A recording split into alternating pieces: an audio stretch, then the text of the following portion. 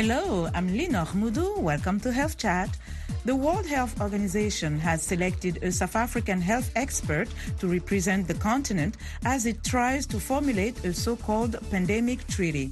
Former Director General in South Africa's Health Department and WHO advisor, Dr. Precious Matsoso, will work with international health experts on the project. The initiative seeks to ensure that the world's response to the next pandemic is based firmly on justice, equality, and affordability of medicines. Darren Taylor has more. During COVID-19, rich Western nations stockpiled vaccines and personal protective equipment, leaving few to sometimes no supplies for poorer regions, especially Africa. Pharmaceutical firms also would not share vaccine recipes with Africa, so it couldn't manufacture its own jabs. Health activists say this caused thousands of unnecessary deaths. Dr. Precious Matsoso says the whole world, not only Africa, needs a new plan to respond justly and swiftly to the next pandemic. I have been a member of the independent panel on pandemic preparedness and response. And in the evaluation that we did, most member states, even those that have capacity, those that have resources, they were still not prepared. So we needed something to support the implementation of the international health regulations. Like, for instance, vaccine inequities are not addressed in the international health regulations. In her new position with the World Health Organization, Matsoso is now working with health experts from all other continents to draft a pandemic treaty for the globe. We cannot show preference from one group over the other. So there must be some form of balance, but recognizing that there are some regions that have been disproportionately affected by this COVID pandemic, and that the inequities have been quite significant in our region. Speaking during an online briefing, Matsoso said there was agreement in initial meetings with her international colleagues that some issues are essential going forward.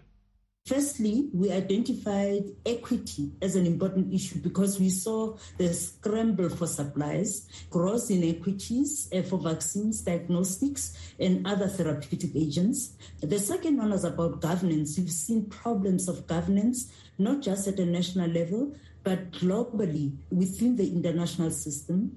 And thirdly, we also recognized that there was gross underfunding for preparedness. So we would like to have a sustainable financing model, both at a global and local level.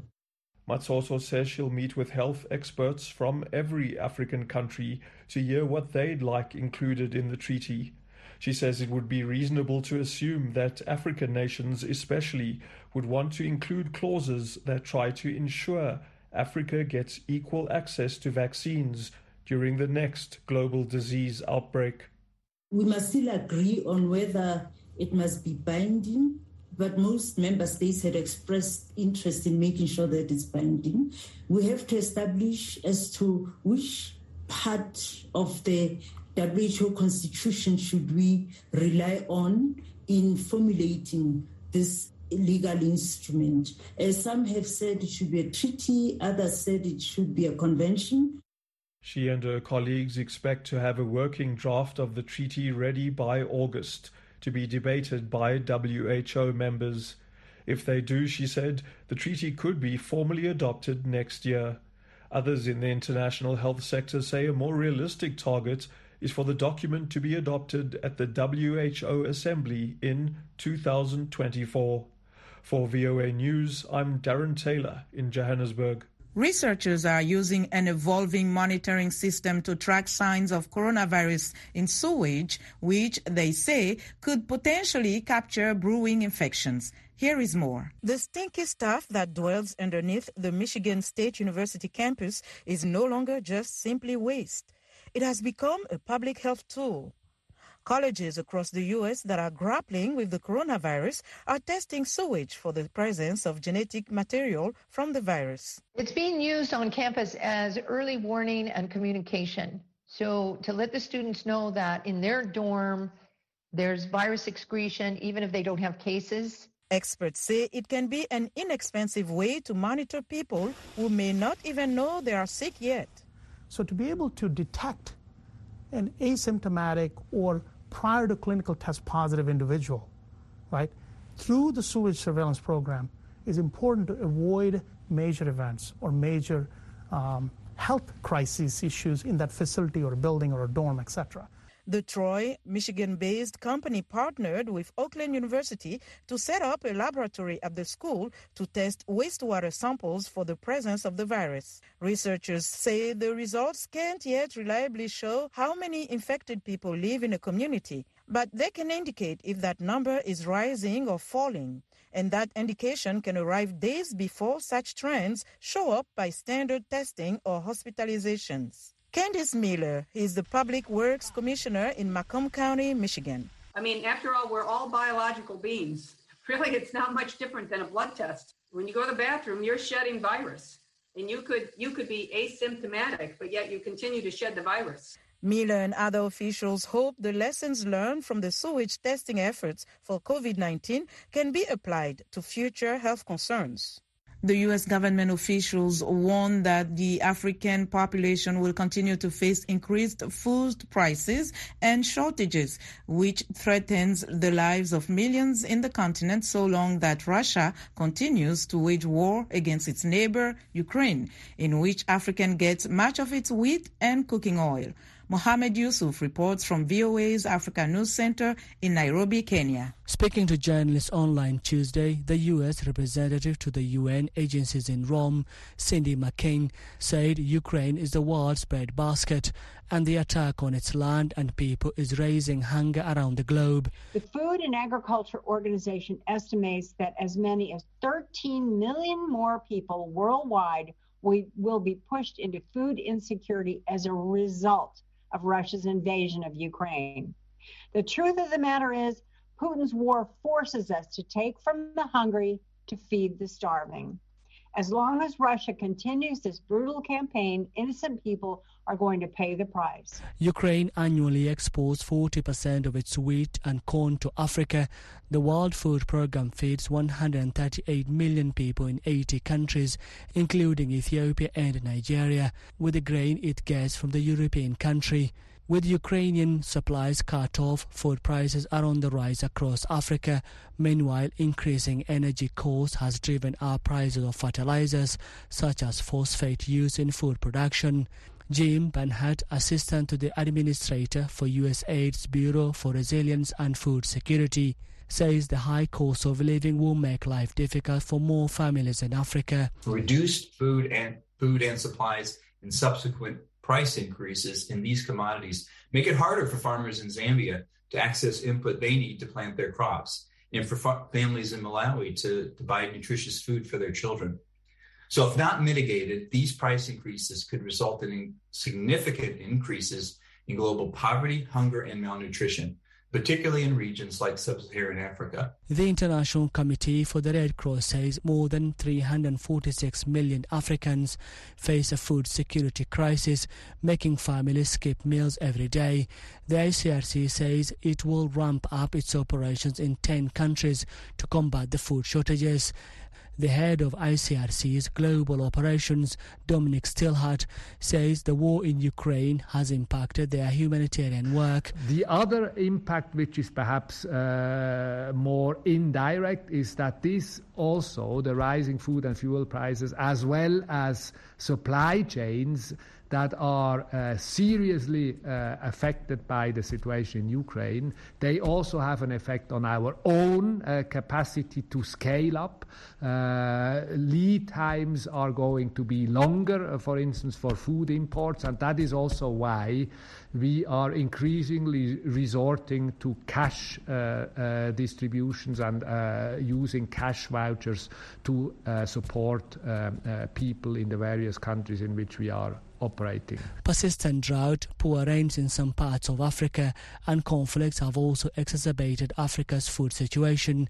Mohammed Yusuf for VOA News, Nairobi. You are listening to Health Chat on Voice of America. It's time for a short break. Don't go away. We'll be right back.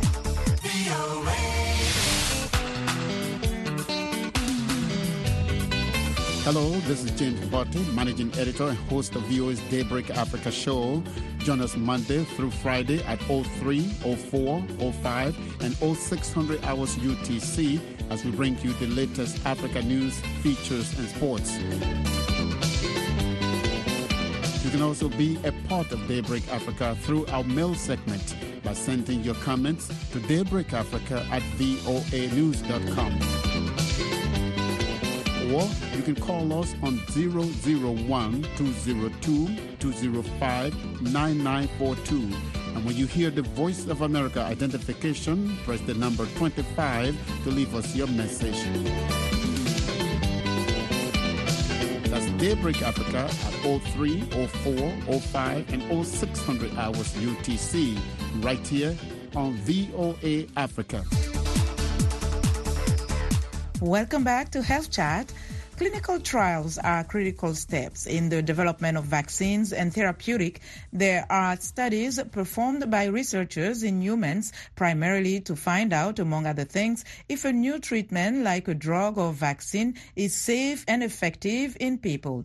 To find out more about the process of clinical trials in Africa and their safety, I caught up with Dr. Bartholomew Dickey Akamori, Regional Advisor for Regulations of Vaccines with the World Health Organization's Regional Office for Africa and in charge of the Secretariat of the African Vaccine Regulatory Forum. Professor Dickey Akamori, thank you so much for joining us. First, would you please explain what clinical trials are and why they are so important?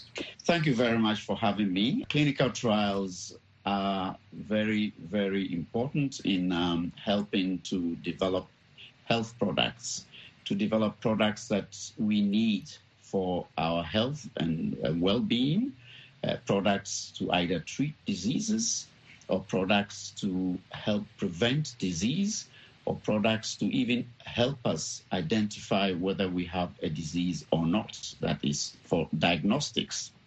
Now, clinical trials by themselves are essentially studies which are designed carefully, managed in a very controlled manner to ensure that products can be evaluated in humans as study participants, ensuring that the safety of the participants is assured, while at the same time ensuring that you're able to obtain the necessary data or information that is required for the licensure of the product so it can be made available to many more people. Now, it's important to point out that clinical trials have within them an inbuilt system of quality assurance, quality control, to ensure that they follow all the principles of research. They follow all the guidelines which have been developed to protect research subjects and at the same time protect the data which comes out of the research. So, in effect, clinical trials are not simply experiments that you take lightly. They are experiments that require caution. They are carried out by people who are qualified and licensed to do these kinds of studies, and they provide all the safety around the subjects who participate in them. There is a growing resentment on the continent and really fear of clinical trials, and COVID-19 has highlighted many people's mistrust. As critics say, Africans are often seen and taken as guinea pigs during those trials. Talk to us about that. What is your reaction? Well, I mean, it's most unfortunate that, some people make comments about, clinical trials, which, as I said, constitute an important aspect of the development of public health interventions. People take it lightly and make such comments. And to tell you the truth, far from this, within the continent of Africa, the systems are in place. The people, the regulators, and the ethics committees are in place. They are very well trained. They are very effective in their reviews and the oversight that they provide for clinical trials on the continent. Now, gone are the days when clinical trials could be taken lightly and people could come from outside the continent, go into any country, a small town, village, and conduct studies on people, on participants, human participants. Now it is impossible to do that because each country has a national regulatory authority, and this national regulatory authority is mandated legally to be responsible for ensuring that all clinical trials are properly regulated, first of all, that the sponsors, investigators fully comply with the requirements for a clinical trial, submit a full application which fulfills all requirements of the country, make sure that this application is reviewed by experts in the countries, and then when approval is also given, that these sponsors and investigators have the responsibility of informing the regulatory authority periodically of what is going. And in fact, that's because it's a mechanism to ensure that safety of the participants is assured. And there are ethics committees as well, which are well organized, which are very well resourced. They have the experts, they have the capacity to review clinical trials and also provide their approvals and at the same time provide oversight. So it is indeed on the continent today, there is the African Vaccine Regulatory Forum. Now, this is a network of all the regulatory authorities and all the ethics committees within the continent. They have come together, they have provided for themselves a mechanism by which they work together, they ensure that the clinical trials are well regulated, they also ensure that safety is paramount, the safety of participants is paramount, and that is useful for the approval of products that can be used by the wider population and to help address public health priorities. I was listening to a patient who enrolled in the clinical trial for COVID-19 here in the United States, and she was talking about the type of scrutiny she went through in terms of her health, the type of tests that she had to go through, and how the researchers and everybody involved was taking care of her in very specific detail. So there's a clinical trial ongoing in South Africa right now, which is in collaboration with Oxford University. What is the process with people in Africa with these trials? To how much care, how much scrutiny, how much assistance do they receive during the trials when they participate? Let me first begin by saying that clinical trials should be the same regardless of where they take place, because there are international guidelines, there are international declarations, there are international commitments on human subject research, which are respected all over the world, which should be implemented all over the world. So, in principle, there should be no difference whatsoever between the rights of a subject or a participant in research in the United States and a participant in research on the African continent. They all have the same rights to the protection, confidentiality, and all the other benefits that accrue from research. Now, the clinical trial application must contain all that the researchers intend to do. It must include the care which is going to be given to all the participants in the research. And indeed, that standard of care is critical, is vital. Now, the standard of care may vary from developed countries to low and middle income countries, based on infrastructure, based on, the availability of specialists and experts to look after patients or subjects. That is understandable. But within a country, you cannot deny research participants the basic standard of care which prevails within that country. And I expect that in South Africa, that the investigators will abide by this. They also have the benefit of the guidelines which were developed by the African Vaccine Regulatory Forum, or AVREF, and other guidelines by the World Health Organization to ensure that they comply with the basic requirements of clinical trials as it pertains all over the world. So what is your message to those who are still skeptical, still remembering cases where, for example, in 2005, there was an HIV trial of tenofovir that was highly criticized for reasons such as ethics and safety? Yeah, thank you. As you rightly pointed out, history has, bad examples of research. And it's not just on our continent. It's actually global in other countries as well. We've had in the United States of America, there were studies many, many years ago which also violated the rights of research subjects, where research was not properly conducted, where research participants were not given the care they required.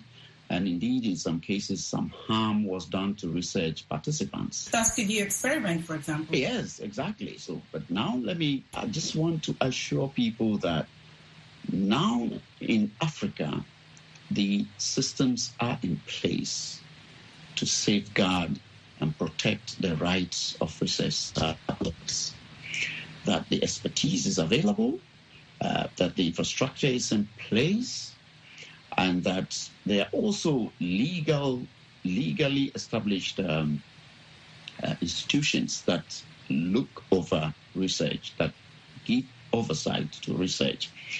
And so people should feel more confident about participating in research, knowing that, first of all, it brings value, because at the end, you are helping to develop a product which is going to be used within the same country, within the same continent, to help protect lives of people, to improve the health and well-being of individuals. So they should feel confident to participate in research.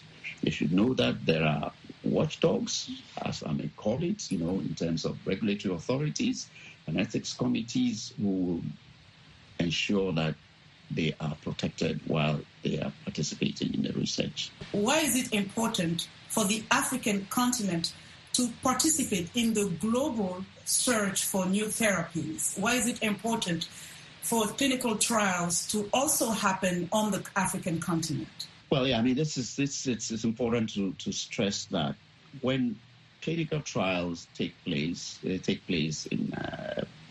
in a country, in a population, that the product is actually being evaluated within that population.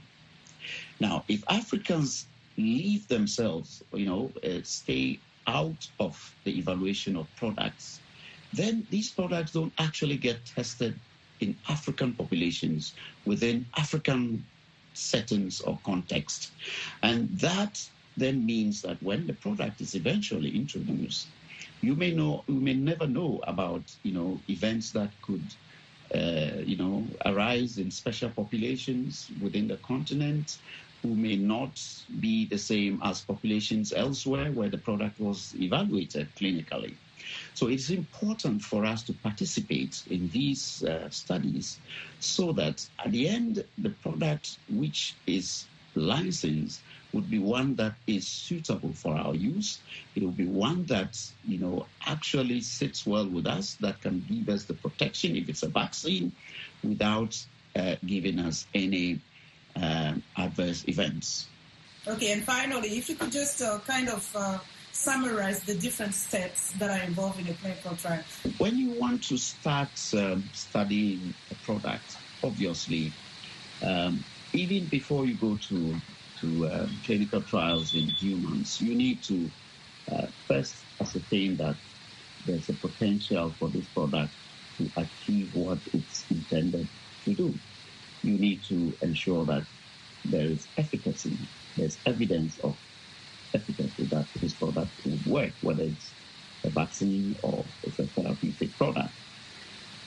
Now, you also need to have some indication about the safety. You may not entirely know how safe it is in humans, but certainly there are sometimes animal models that we could use, mice, we could use rabbits. If there is an animal model, this would also have been done, some evidence obtained about what it does when it's used in other animals. And then when it comes to the first in-human study, you want to expose as few people as possible.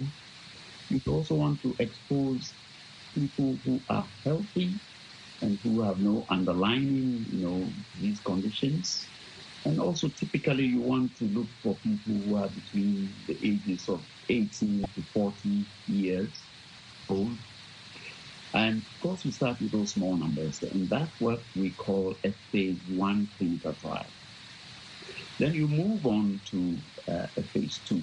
Now the phase 1, as I said, is, is done in, around 40 to 60 people. And the objective of the phase 1 is to obtain initial safety data. How safe it is in humans. How safe is the product? Then phase 2, you go on to trying to ascertain the safety again, but in a larger number, hundreds of people, but at the same time, looking at whether it does have some efficacy. Does it help the body to make the products that indicate protection? That is, does it induce the production of antibodies that can protect? Then you move on to the third phase, what we call phase 3, where you're dealing with trying to gather the evidence to show that this product actually works and that it deserves to be licensed for use by all others apart from those who took part in the clinical trial. And in the phase 3, you are now looking at going to thousands, tens of thousands of participants. You still look at safety, but you look more at the efficacy, the ability of the product to protect if it's a vaccine, or the ability of the product to provide a cure or a treatment of a disease if it's a therapeutic. So at the end of the phase 3, the information which is gathered is then submitted to a regulatory authority, which then goes on to evaluate the information, the data, ask many questions about the data. And once they are satisfied, they will then give a marketing authorization or a license for the product to be used in the general population or to be marketed. Professor Dr. Akinmori, thank you so much for joining us today and enlightening us on the process of clinical trials. Thank you for having me. That was Dr. Bartolome Diki Akinmori, Regional Advisor for Regulation of Vaccines with the World Health Organization's Regional Office for Africa. That's all for this edition of Health Chat. For the latest news and coverage on the coronavirus pandemic, visit voanews.com. Thank you all for joining us, and special thanks to all our affiliate stations throughout Africa for carrying Health Chat.